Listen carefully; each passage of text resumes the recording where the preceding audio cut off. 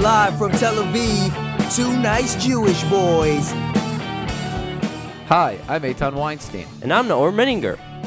Anyone who's visited Tel Aviv has walked down the famous, sometimes infamous, Allenby Street.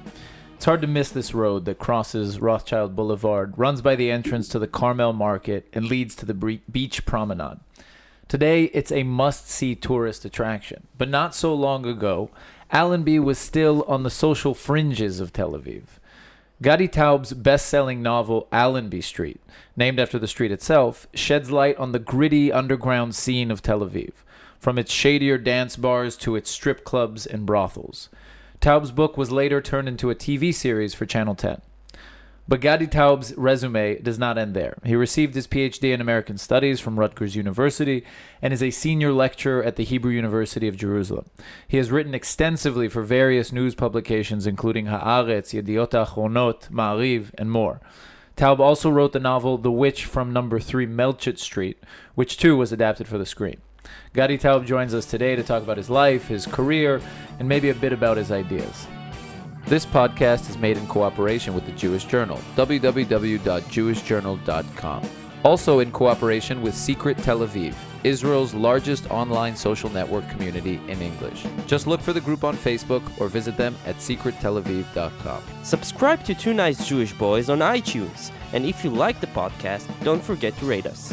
And of course, we want to hear your feedback. So let us know what you think in the comments or send us a message on Facebook.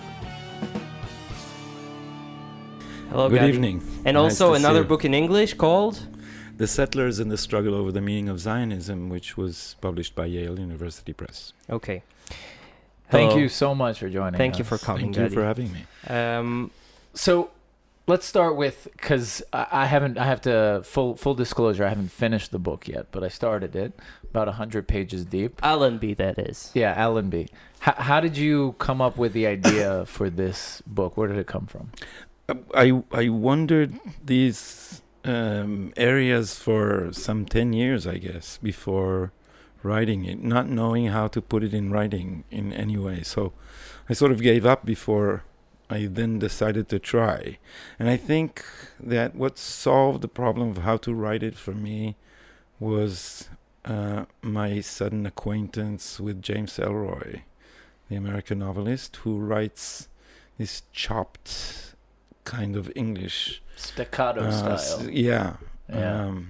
He once said, he says in his autobiography called My Dark Places, he says that he wrote a thriller named White Jazz, and it was 900 pages. And the publisher said to him, there's no such thing as a 900-page thriller. And he said, so I went home and I took out the verbs. and that sort of solved my problem, because, you know, if you say in Hebrew, Yarad Geshem, it was raining, but in Hebrew it says rain fell down, and you take out the verb and you just leave the noun. Geshem. Geshem, rain, period. Yeah. It fell, right? It didn't rise. Yeah. So you understand. So then I came upon, and it was funny because someone wanted to translate the book. I don't want to mention the name, and they said the American publisher said, but you can't write English in these short sentences. I said, I copied this from Ellroy. I stole it from James Ellroy, and it was funny to find a Hebrew a parallel, because Hebrew is a language for verbs. It's, you know, there was a famous piece by Asaf Inbari, an essayist here, who wrote a piece called Sfat HaPe'alim, Language of the Verbs. Mm-hmm. And he took this phrase from the Bible, which tells about 9 months of pregnancy and birth in 2 words. About Sarah Imenu. Right. Vatahar vateled. And she got pregnant and she gave birth. But this is just 2 words in Hebrew, 2 verbs. Right. But it doesn't take away for you in a way from the dramatization, from, like, you know, the rising action. I mean, you still do it so well, but how do you, because part of language is kind of like just kind of like letting things go on, and then you rise to this climate. And so a lot of, I think, authors do it with long-winded sentences. And I tried this with Allenby, and I wrote it in long winding sentences the first time. And this is why I said Ellroy solved my problem, because all the attempts to write it in these long sentences ended up with the narrator in a slight unpleasant angle over the characters. Mhm. It was like the narrator was smarter, Mm-hmm. had a Almost condescending. a condescending view of them as if they were exotic zoo animals. Yeah. And then I said, no, I want the consciousness speaking to you, because it's not a first-person novel; it's a third-person novel. Yeah. So it's always the question when you really write. The question is always, who is the voice speaking to you? Mm-hmm. And this doesn't have to be the answer doesn't have to be a person. It could be the collective consciousness of Allenby Street. Yeah. So I somehow I felt that in these sentences, the speaking voice, the narrating voice, is like them. He's part of that world, and so he never comments on. For instance, they're extremely politically incorrect. There are people here who are shocked. Yeah. So one of the bouncers says, hitting an Arab, it's both a mitzvah and a pleasure. Yeah. And In the book. in the book, Yes. and this actually I took it from an actual bouncer. Right. So everybody expects the narrator to stop there and say, "Oh no, no." The narrator doesn't comment anything. You Right. bring the world, and I since I've been in these vicinities for so long, I noticed that in Israel's upper classes, people would never say such a thing, but they would also not have many personal relations with Arabs, and They would think it maybe also. Some of them. They might, but I was sitting in this bar with, I think she was 22, 23-year-old girl, and she was explaining to me that the real, extreme Kahana style.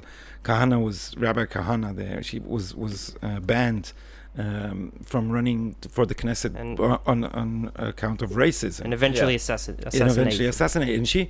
And she explained to me how all Arabs should be killed and expelled, which was a strange thing to wrap my head around, because in what order? And then after the conversation went on, I suddenly realized that her boyfriend is an Arab, and they have a kid.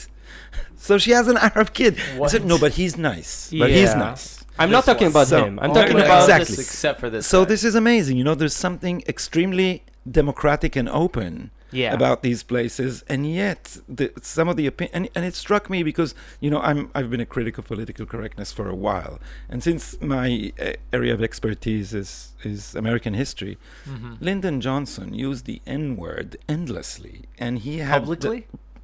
well, these things were not Which not in his which word speeches. specifically are you? Nigger, Oh, and he right. and he and Oh, he, God. he was foul mouth like no other president. Yeah.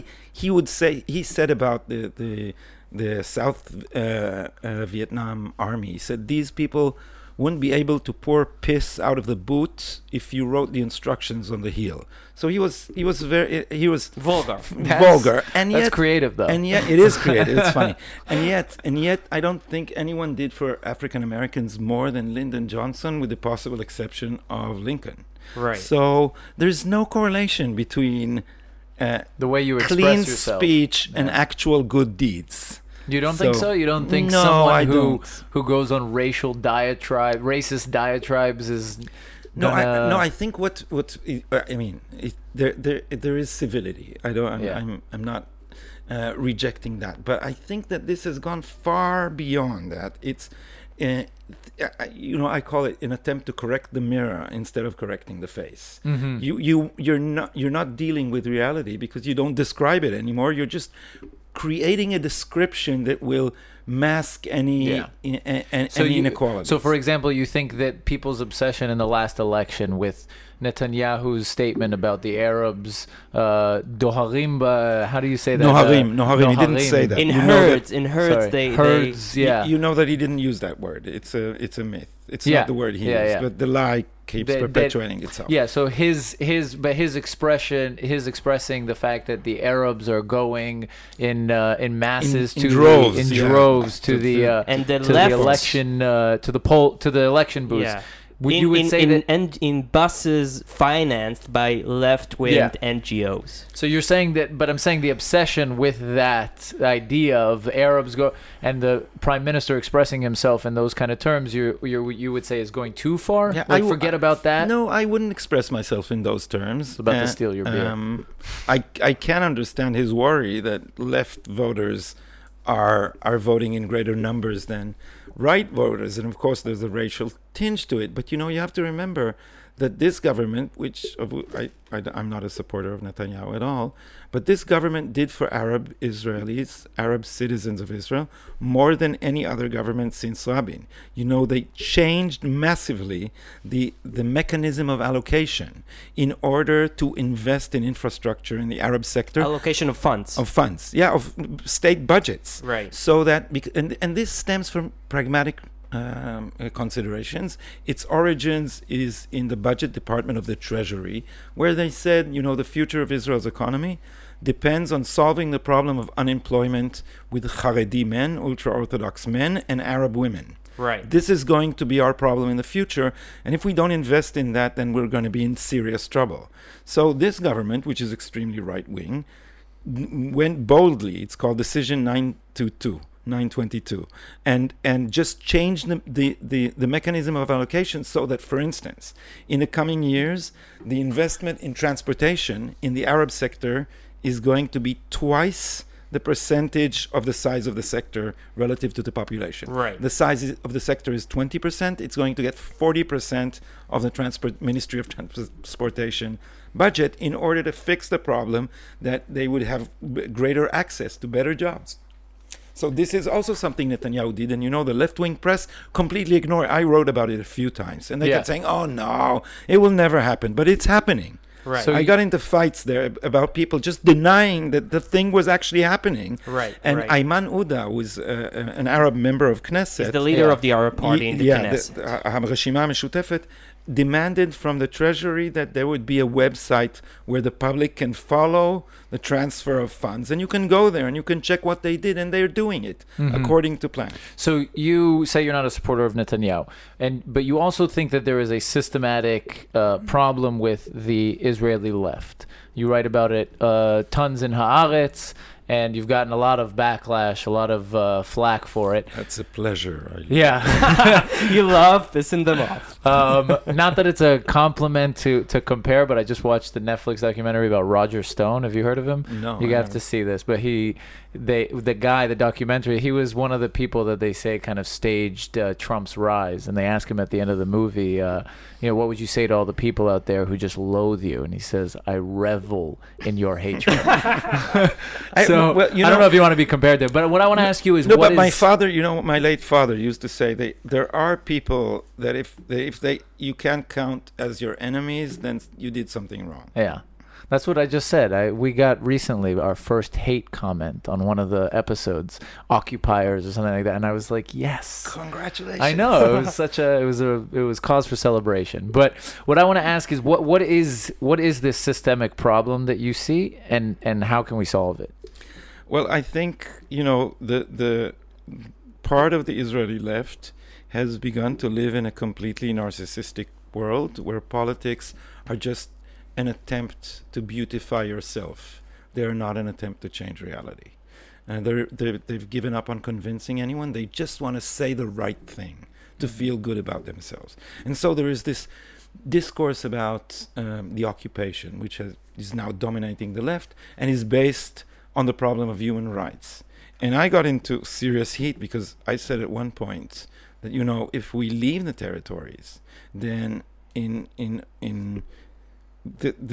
there's a good chance that the human rights condition will seriously deteriorate as it has in Gaza. You stand for a unilateral withdrawal. I used to. I don't know how to do it now. But in Gaza, when we left, then Hamas and Fatah solved their differences by tying something over your eyes at a flanelit. How would you say flanelit to piece of cloth? A piece of cloth, but they use it in the army for cleaning your guns. But they put it on your eyes and throw you off a building.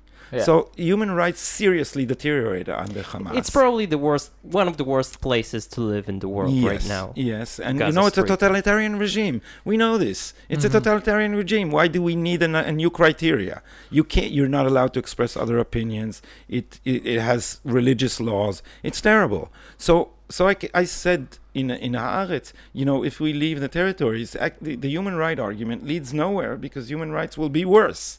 And then everyone wanted to shut me up, and they said, but we don't want to do this. We are not responsible for what Hamas does.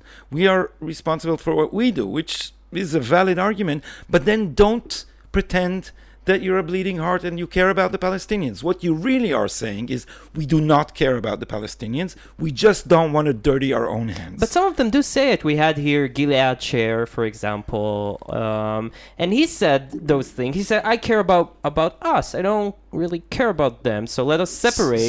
So don't pretend that you care about them. So because as long as they don't pretend you're good with it. You are going to throw Palestinians to the dogs just so you can feel pristine. So say that honestly. Say that. Say I am willing for them to get all slaughtered, Right. As long as my hands are not dirty. And so this is not, as a moral argument. Stop waving human rights. You're lying. So it is. You think it is our responsibility to remain there and be responsible for their lives and their faiths? No. I think that we should care about ourselves first. I think there are lines that we should not cross. But I don't want to. I'm not pretending that if we leave there, it's going to be better for them. But what do you suggest then?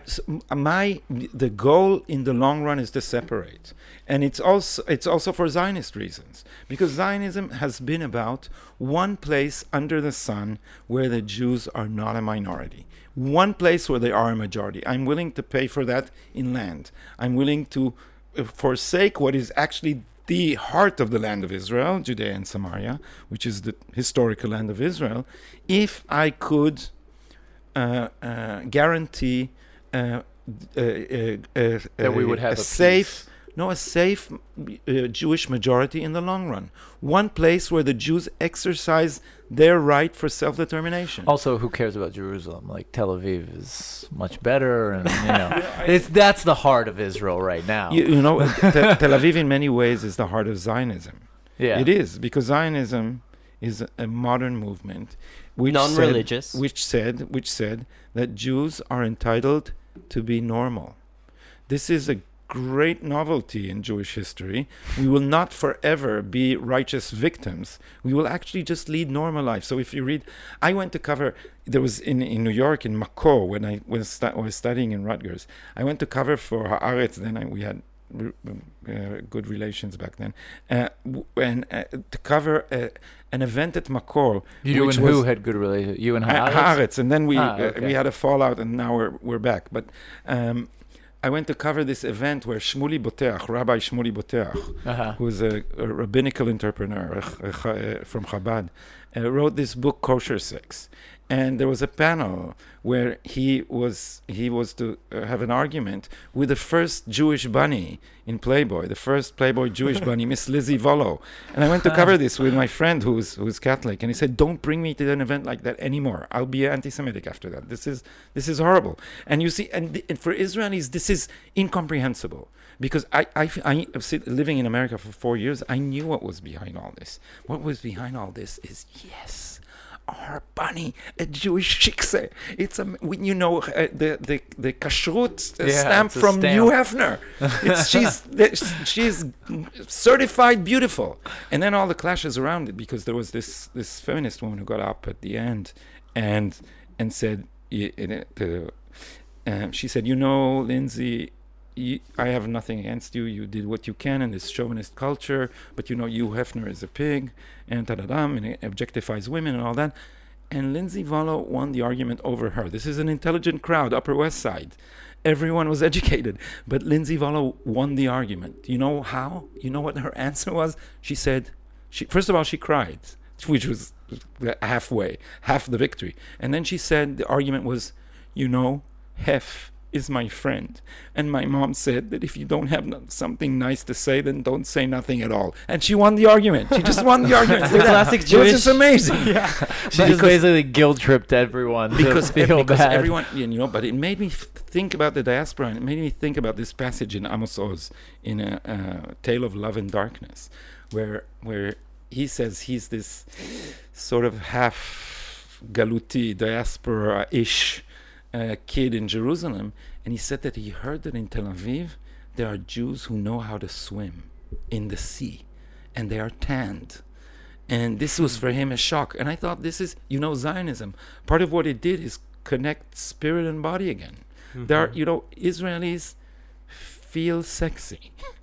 You walk down ridiculous. The street. But it's true. You see very extravagant Tel Aviv is like a metropolitan everywhere. So Yeah. metrosexual and beautiful girls and tan and beach and Yeah. Rio de Janeiro. And yet you make a distinction, or you have made a distinction. I wonder if you still stand by it, between what I saw phrased. I'm not sure if you made it in English or in Hebrew, but I saw phrased as Zionism of liberty and Zionism of land. Yeah. Zionism of Yeah. liberty, you say, is the Zionism which, the fathers of Zionism came from Europe to Israel to find a place, like you say, where Jews can be normal, where Jews have the freedom to exist, and to, freedom of religion and freedom of speech and whatever. And whatever. I'm sure that's how they thought of it. And Zionism of land, which you kind of tie to the settler movement, which is, neo whatever nationalism, which seeks to kind of tie the Jewish people to the land of Israel. Well, the Zionism of liberty has a national component to it because, I think that democracy is based in the right of national self-determination. And this is the right to be yourself and to have a public sphere after your own culture and language. And this I heard from a very old woman. I didn't even see her. I saw this. It was in a testimonial about the Holocaust. That it was a video, and the interviewer asked her, for some reason that I can't understand, what was the happiest moment for you at the end of the war? Which seems like a silly question if you came from Auschwitz, Life. When the camp was liberated. But she answered a different answer. She said, so it was a smart question after all. She said, when I came to the Aliyah, the illegal immigration ship, and saw a Hebrew sign over the door to the ship saying entrance. And I remember thinking, why? And luckily the interviewer also didn't understand. He said, why is this a symbolic moment? And she said, no, I've never seen Hebrew letters that big. And it struck me that this is the whole story. She said Hebrew letters are something you hide. It's under the table. So now that we have gay liberation metaphors, Jews have been closeted. They've been in the closet for 2,000 years, and they can step out of the closet and have a pub and be Jewish in public. This is why America is the other place where a Jewish community thrives, because America's special brand of national identity allows for sub-identities with a public sphere. So you can have a JCC, and you could publicly be Jewish, which is more difficult in Europe. You get bomb threats here and there. Yeah, but there is a structural reason. I teach about this, so I know why my students and sometimes are prone to misunderstanding. National identity almost everywhere depends on a common past, and in America it depends on a common future. So it doesn't matter what your past is. So you can preserve your past. You can keep the story of the exodus of Egypt, and that does not clash with your American identity. While German identity is centered around a historical narrative, which began with the barbarian tribes of which you are not a part. Right. So if you keep the story of the Exodus, then you know that you did not invade the Roman Empire from the north with the Germans. And it does clash, and it did clash. This is where Zionism emerged. You don't think the Jewish history clashes with the American history? I mean, the Americans With the came American future from- also, because if you have the Jewish past and remembrance in the United States, but how can you preserve it to the future if you blend into America slowly but surely? Sorry, I guess No, yeah. you know? Yeah, what he said. Yeah, exactly. Well, you remember the episode in this? I have a lot of examples from The Sopranos. I love David Oh, Chase, that's and amazing. I think this is the best TV writing ever. So you remember how intensely they went to fight the Native Americans over Columbus Day. Oh, yeah. And then there's an episode where Tony goes to Italy, and then he suddenly realizes that he is not Italian. No, he's an American with an Italian accent, and it's not the same thing. He knows next to nothing about Italy. So people can preserve their past, imagined or real, and this is a very American thing to do. Mm-hmm. So both sides fighting over Columbus Day are doing a very American thing, and generally they do live together because they do believe in a common future. So I think these are the two places where the narratives don't converge. Now, this is why the democratic worldview, which centers around independence, a Zionism of liberty is a Zionism of independence. This is when Ben-Gurion was asked to say what Zionism is in one word, he chose the word independence. So Jews can be, in the language of our Declaration of Independence, masters of their own fate. This is the heart of Zionism. A Zionism of land is going to cost us independence, because a Zionism of liberty depends on a place where there is a Jewish majority. But Ben Gurion was not the father of Zionism, and the father of Zionism had this idea to go to Uganda and create a Jewish state there. And so we might as well, I mean, what I'm saying, I guess, is we cannot erase, I guess I'm posing this to you as devil's advocate because I haven't settled it in my own mind, but we cannot erase the connection between the Jewish people and the Jewish land. Like, if we erase that connection, then we have nothing to do here at all. Yes. Not even independence, not even liberty. Yeah, Herzl realized this. And this is why the Uganda proposal and his acceptance of it have been, I think, misleadingly portrayed. He thought of this as a way station on the way to the land of Israel, Miklat Laila, a shelter for the night, he said, because he got it into his head that the Jews are going to be slaughtered en masse in Europe 40 years before it was done, or so, less, 30-something years. So Herzl thought of it as a temporary solution. By that, in the beginning of his career, he thought about Argentina or the land of Israel. And then as his career progressed, he realized that Jews can live in many places, but a Jewish state can only be in Brooklyn. Israel. So he understood the right thing, I think, and it's true that it can only be in the land of Israel, but it doesn't necessarily have to be all over the land of Israel or over the whole land of Israel. Yeah. And this is why Ben-Gurion refrained from conquering the West Bank in the War of Independence, and he explained why. Because at the end of the war, it was easy to do. We have already militarily, we have won. So he could just take that territory. And when his commanders urged him to, he said no, because then we are not going to have a Jewish majority in the Knesset. This was his argument, which means it was going to be a binational state, which means that neither the Palestinians nor the Israelis would exercise the right for self-determination. So a Zionism of land is willing to sacrifice the principle of self-determination for the principle of returning to our land. By the way, exactly like the Palestinian right of return, which also defies the idea of partition, because they want to return geographically, unlike the Jewish state's law of return, which is not geographic but political. The Jewish law of return does not grant you a return to a certain place. It grants you citizenship in the Jewish state. And if we look at a macro level, though, Gadi, I think your political opinions that you express, they symbolize something a little bit bigger that I've been contemplating about, which is your generation. And we see this phenomena a lot. People your age, born in the 60s, who were leftists. You supported Oslo, for example, in 95. You said it. Who were leftists, who voted for the Labour Party and even more left for decades, now becoming more and more right-winged. And this we see it a lot now in Israeli media and society. And I wonder, why is that, and how do you explain it? Well, first of all, we don't. Do you agree? No, I don't. I don't think we see it a lot. I think there are a few here and there. I also, it's not important, this definition, right or left. And I have these arguments that people say, oh, you're not really left. You're not really on the left. You're on the right. And they think that this means they don't have to answer your arguments anymore. Right. Because if something is labeled right wing, then it's wrong.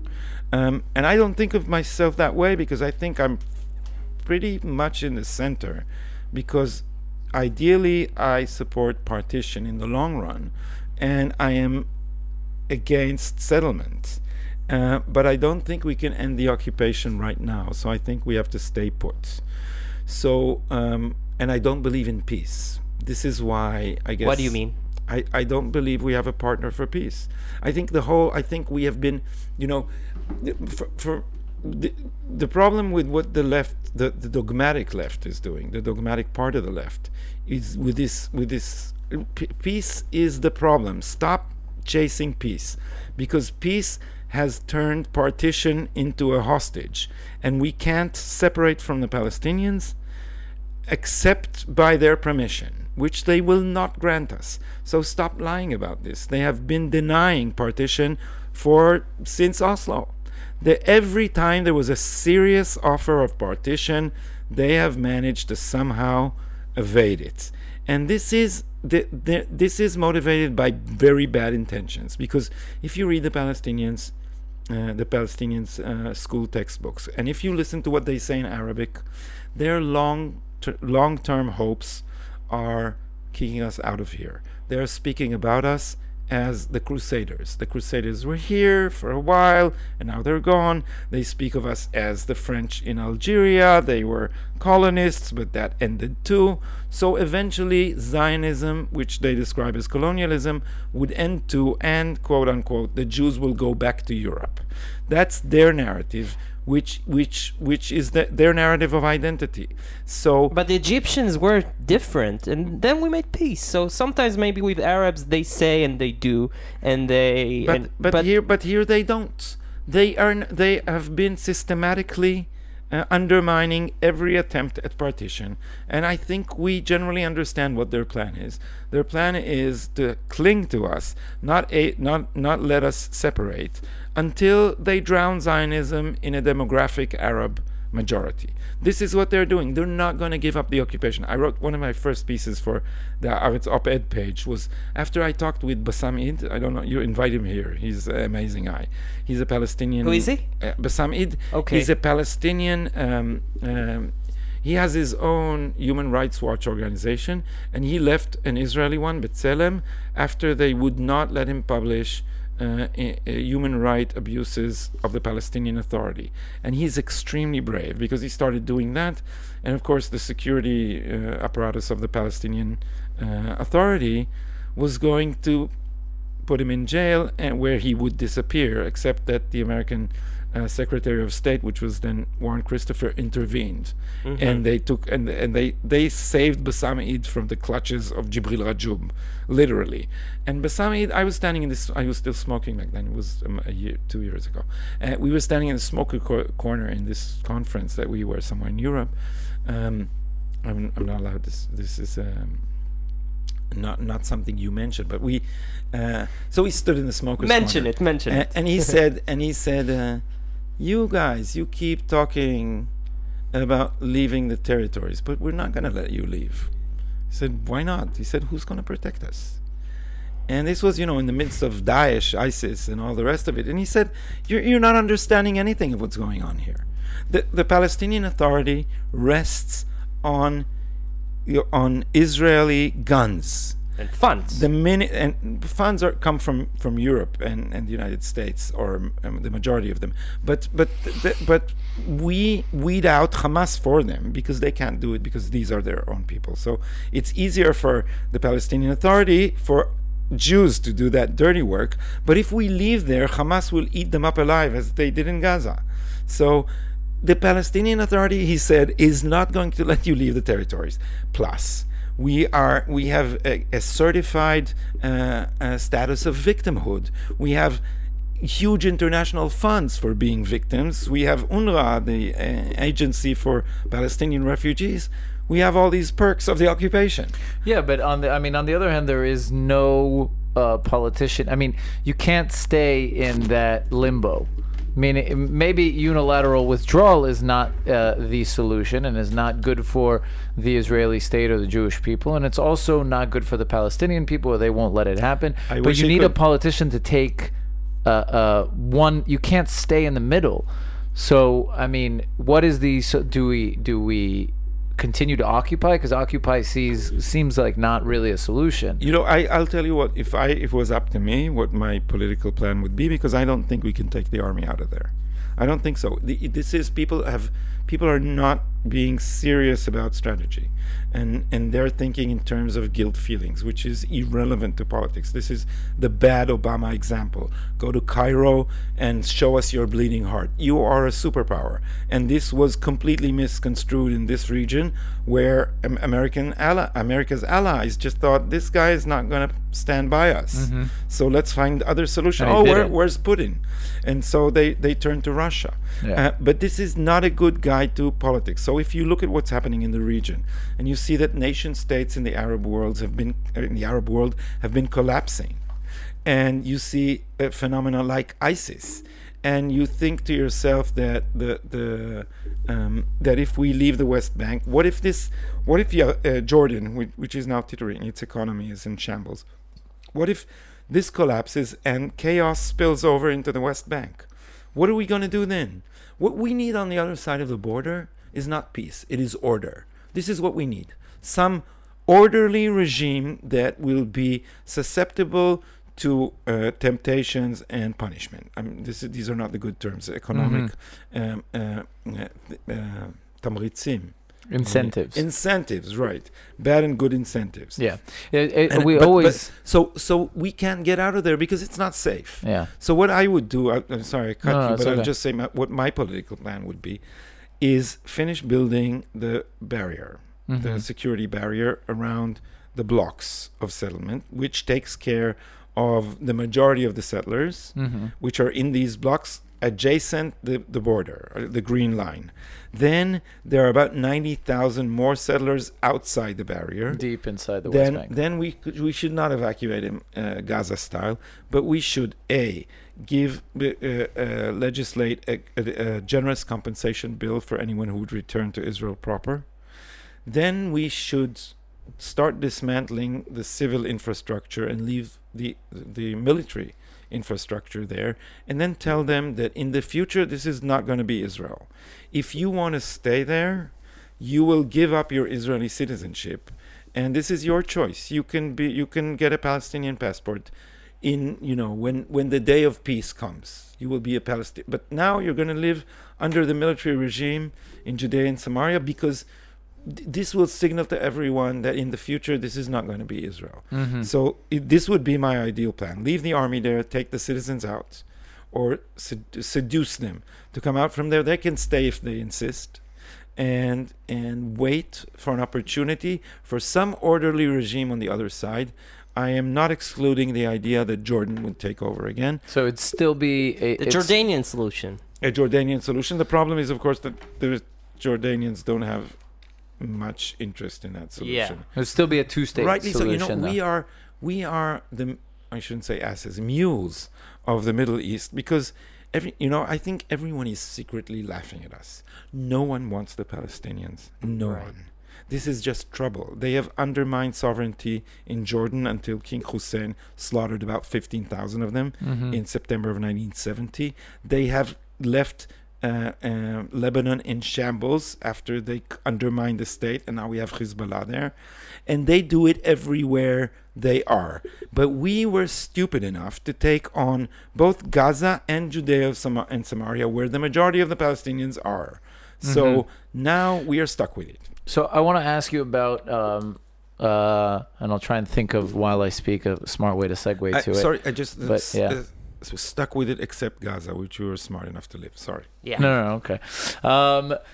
So I want to talk about your PhD, which you did your doctoral thesis on American liberalism, if I understand. Liberalism, pragmatism, and postmodernism. Now, do you see some kind of correlation between the Israel's left and the state of the American left? Where do you see American liberalism? I'm assuming, from the way you're speaking right now, that it's about how American liberalism went astray. It did go astray, yeah. Do you see where do you see the roots of it? Was it in the cultural wars of the 1960s? Where do you trace these things, and how do you see the connection between American liberalism and the Israeli left? Yeah, well, first, American liberalism... In one sentence. No, sorry. You can take a few. I will take... can I use a few drafts for that one sentence? I would say that the turn to identity politics has generally taken the left off track, where it stopped talking about economy and started talking about cultural posture. And it's started undermining solidarity. So I've said to students, and in America sometimes they want to kill me for that because it's politically incorrect. I said that the turn to black power, which is the beginning of identity politics, was a disaster for African Americans. And I bring the example of the Black Panthers, which is, if you want to get nothing done in America, then say you're a communist, and do it with a gun. Which is, the Black Panthers are, Martin Luther King is my shining example of a great American politician. And Malcolm X is a disaster because for the petty perks of pride, they have given up on solidarity, which also means assimilation. And they have gone back to Plessy versus Ferguson, which is the shameful Supreme Court decision that said separate but equal. Mm-hmm. They have gone back voluntarily to segregation. This is a bad, bad move.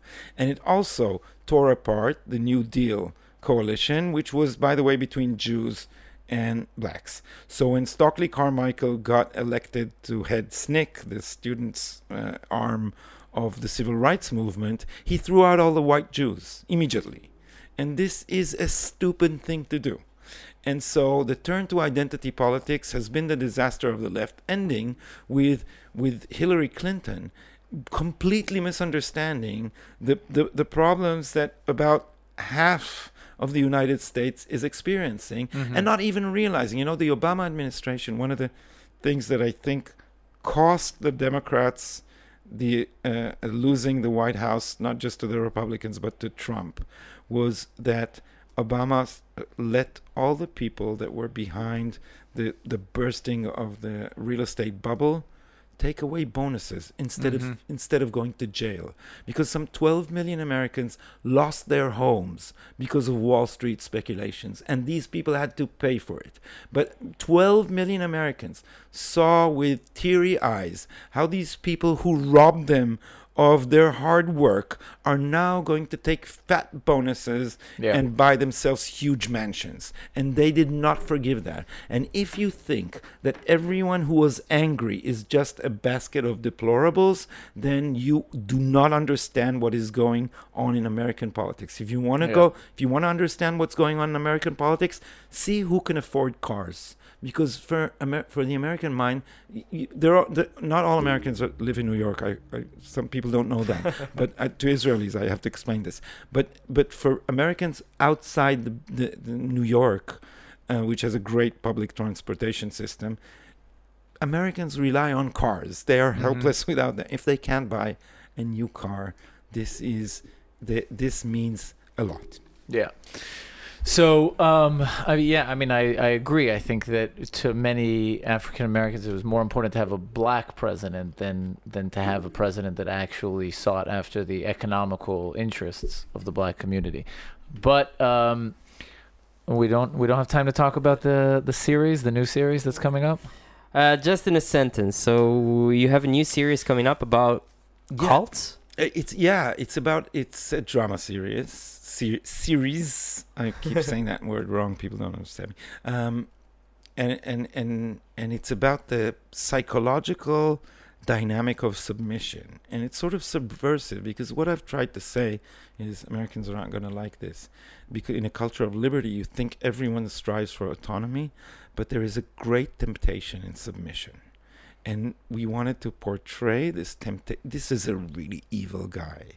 And they also, a cult leader. Yeah, and they submit to him because the desire to belong to something bigger than yourself is as authentic as the desire for liberty. And any chance your shows in the future, like Allenby or your novels, will be in English? Maybe Netflix, maybe something. I hope so. They've just made. I just came back from Brazil a while ago, where they're doing a Portuguese version of Allenby. Really? They call it Rua Augusta, And they took me to this Augusta Street, which is exactly Sao Paulo's Allenby. You know, it's a sleazy place with all the. I bet in Birmingham there's an equivalent. Of Allenby? Yeah. It's every street. This is the one region of America that I haven't been to, and I'm You have to go. ashamed because You have to go. my PhD is in American history, and I haven't been to To Mississippi or Alabama, and You I gotta really go. should. So You next gotta go. time, They have yeah. really warm hospitality. So I heard for Israelis, that's great. Yeah. Just tell them Eitan sent you, and They'll be Excellent. like, I they'll be will. like, that damn Jew sent you over here. Get out of here. Yeah. Gadi, it was incredible. Your book in English that is available is called Yeah, again. yeah. What's its name? The Settlers and the Struggle Over the Meaning of Zionism. Awesome. Thank you so much. It was enlightening. I mean, I have It no was words. great. It was great to talk to you guys. Thank you so Thank much. you so much and good Thank luck. you.